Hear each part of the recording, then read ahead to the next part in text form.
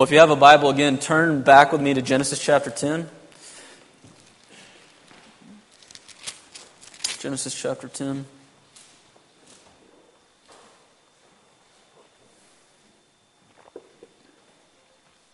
This is post-flood. God has just flooded the earth. He has judged all the peoples except for one family, Noah's. And after this, Noah is left with his family, specifically his 3 sons. You remember they're named Ham, Japheth, and I just went completely blank on the other one. Yeah, thank you.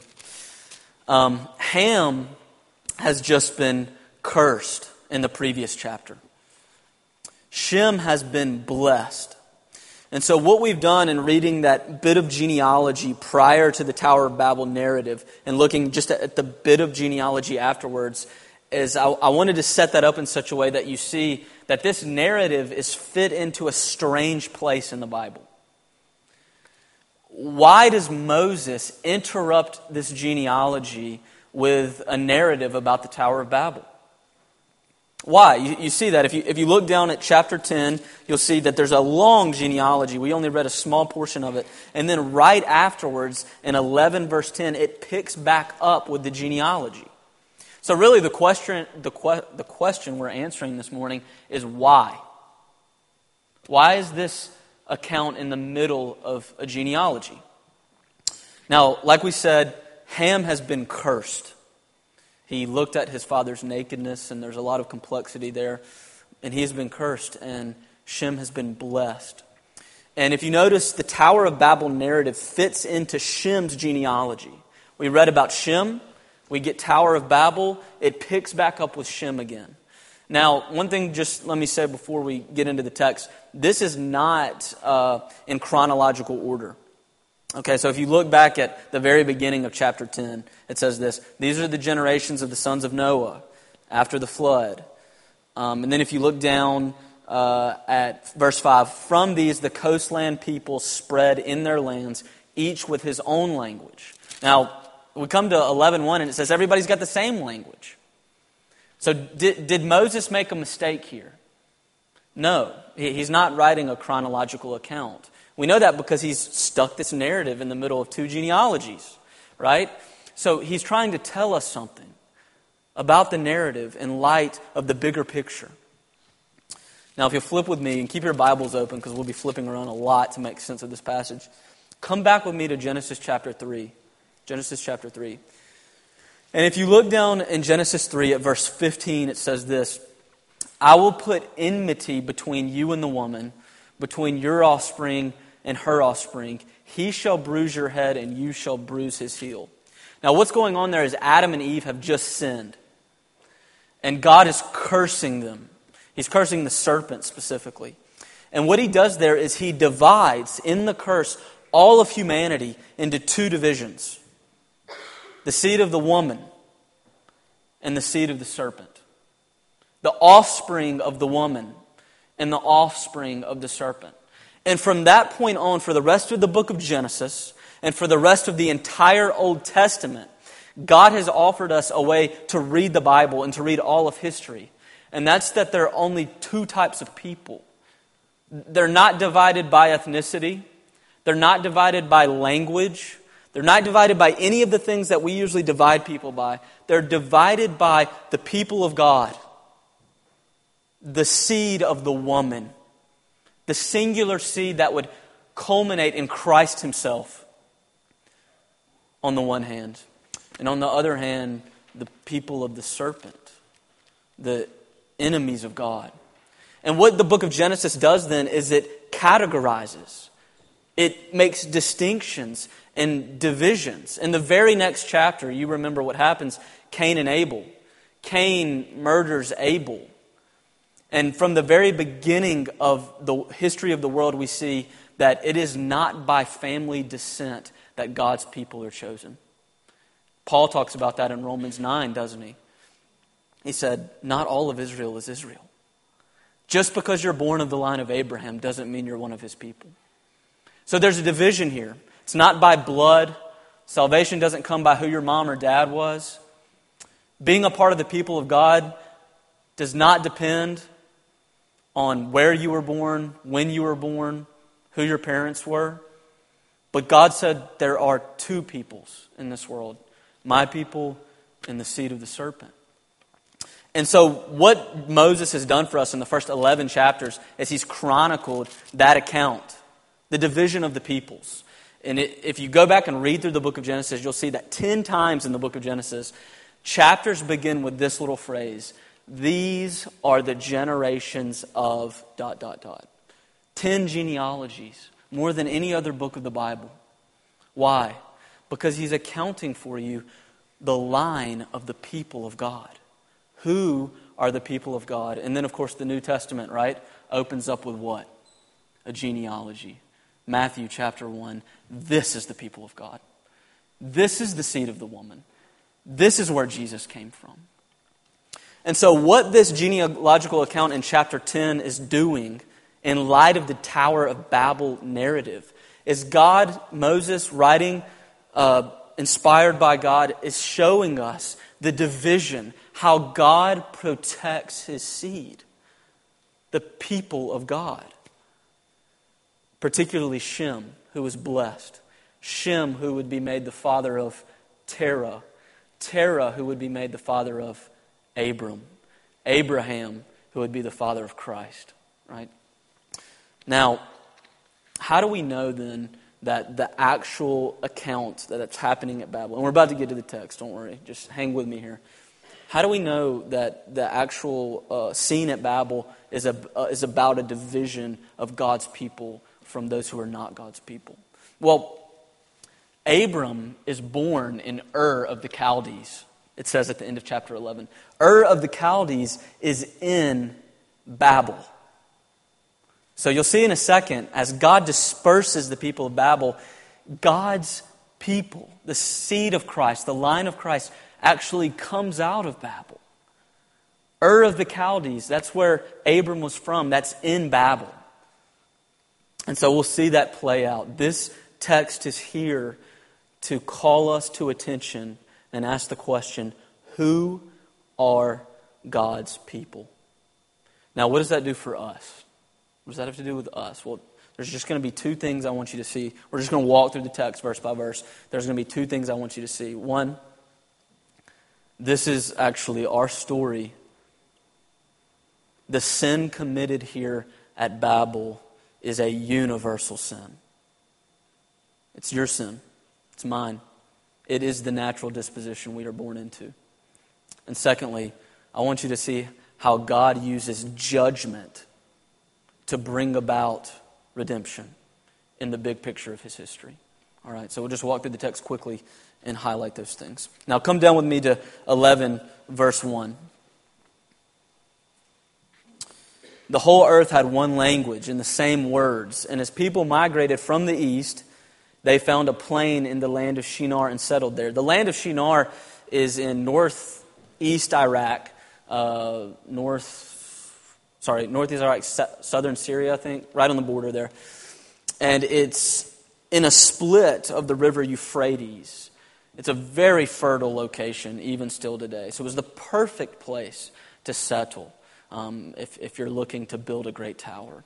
So it says this: they found a plain in the land of Shinar, they settled there, and they said to one another, "Come, let us make bricks." Now you'll see that the passage is governed, it's structured in these "let us" statements.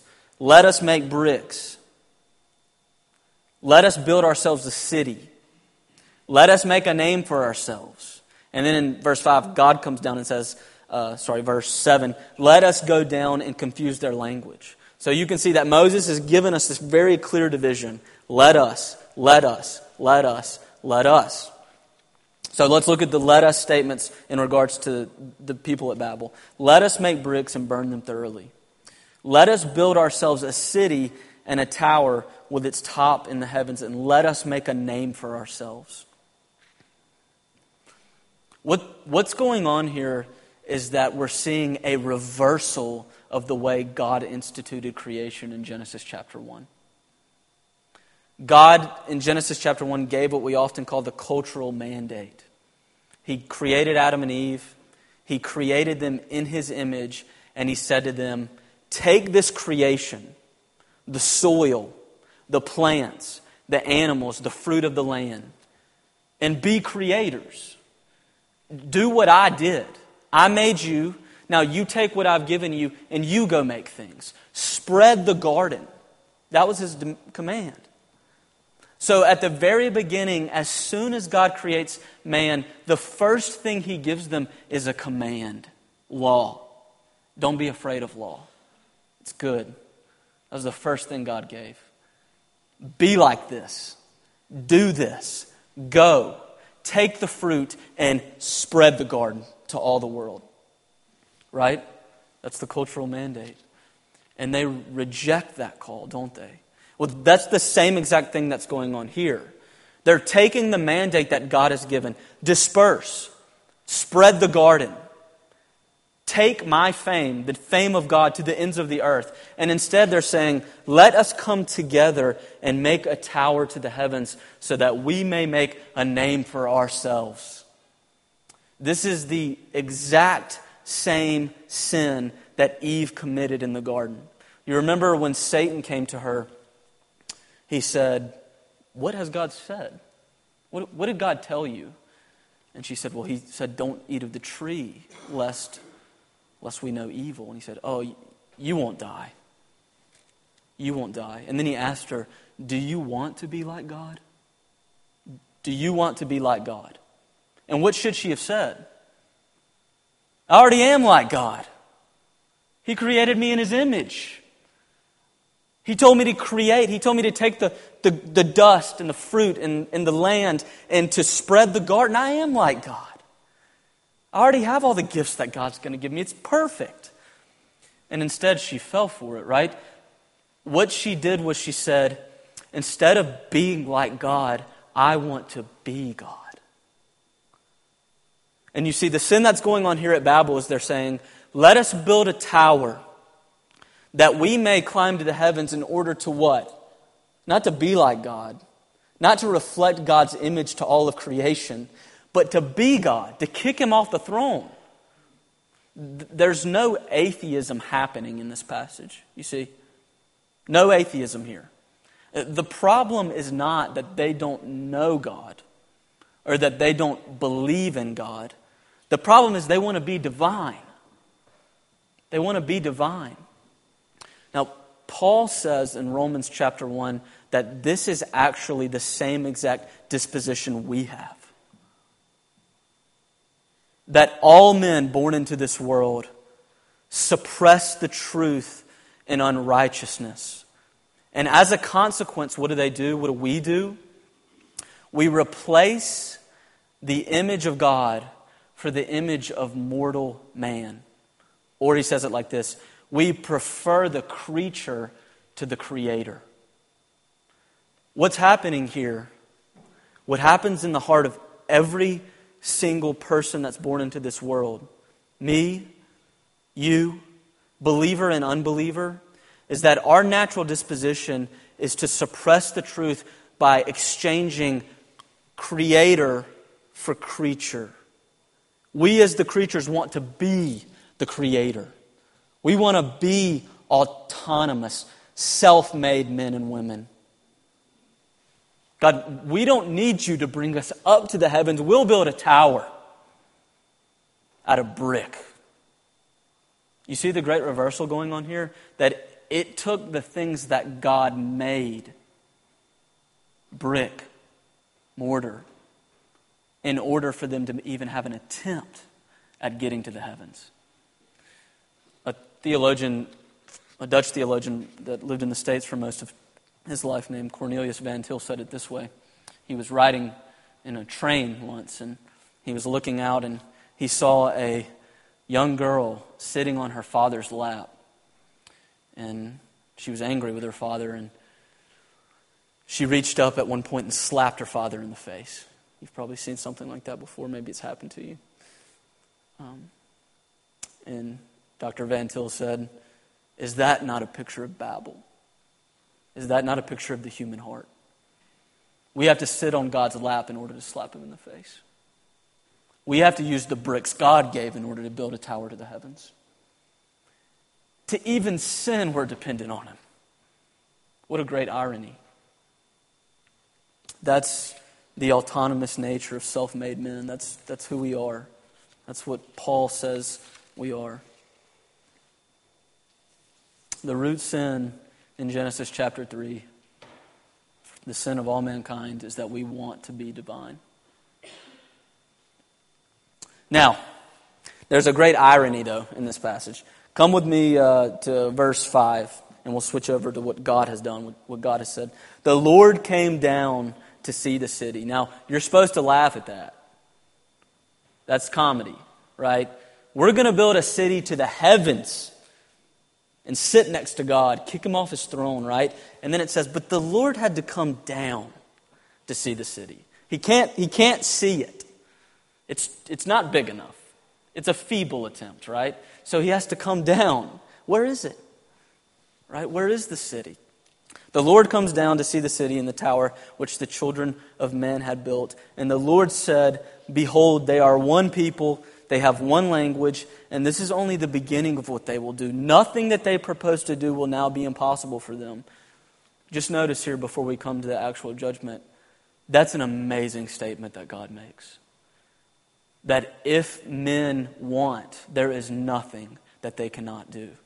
In other words, the image of God has great power. If the image of God is to come together in a collective unity of sin, terrible things will be accomplished. Is that not a picture of our society? God is recognizing here that His creation has a lot of power to sin or to make much of His name. Only two options. He says in verse 7, come, let us go down, confuse their language, so that they may not understand one another's speech. Now, if you look back at the come, let us statements that they made, one of theirs was this: let us make a name for ourselves, lest we be dispersed. So, the people at Babel already know what the judgment of God's probably going to be. You see? They say, lest we be dispersed, let's get to the heavens as fast as possible. And then God comes down and says, we will now disperse you. So how do they know?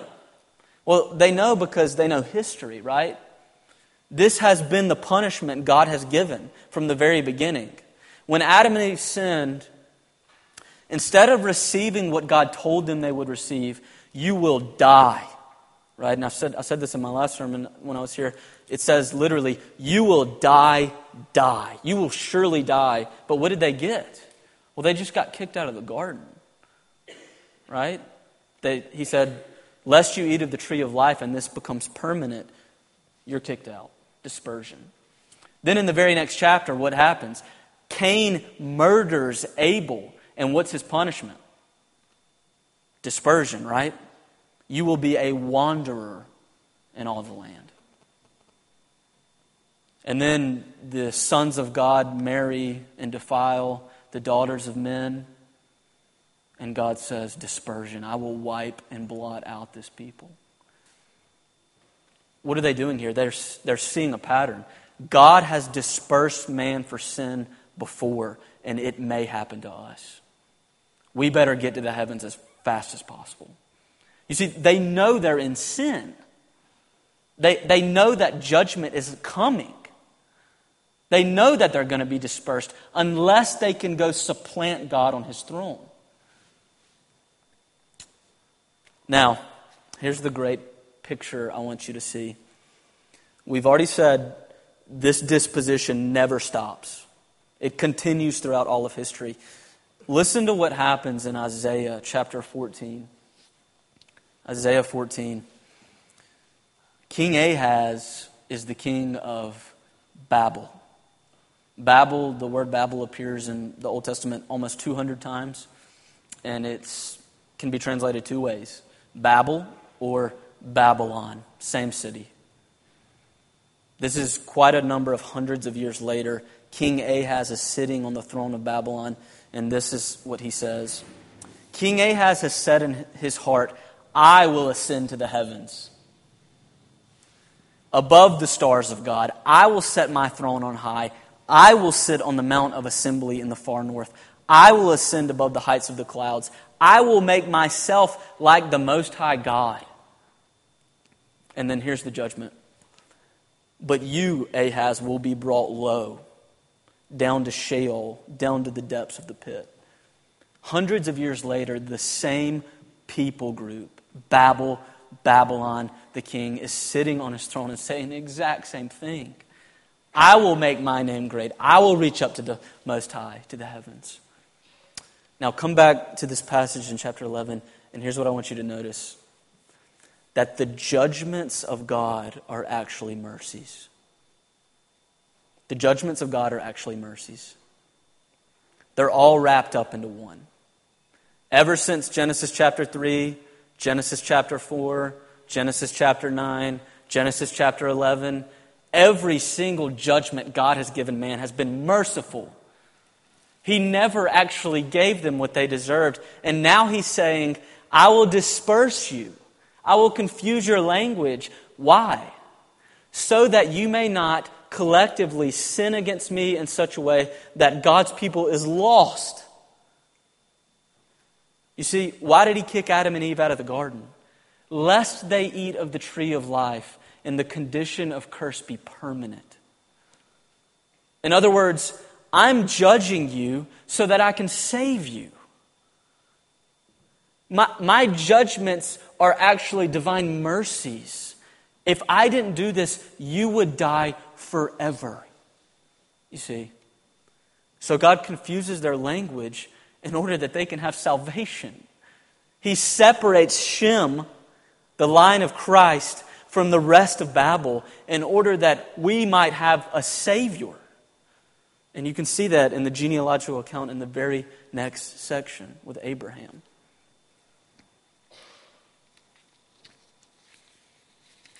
Now, the story doesn't stop there.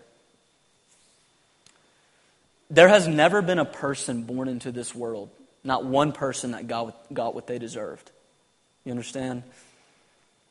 No matter who you are this morning, Christian, non-Christian, you have not gotten in this life what you deserved. Namely, the wrath of God being fitted upon you. The only person that has ever experienced the wrath of God was the only person who didn't deserve it. Christ. No one has ever gotten what they deserved. Not even Jesus. He got what we deserved. When Christ came and He lived and He died and He resurrected and He ascended as substitution for our sin, what He brought on was the reversal of this curse. Flip with me to Acts chapter 2, and we'll close in the New Testament this morning.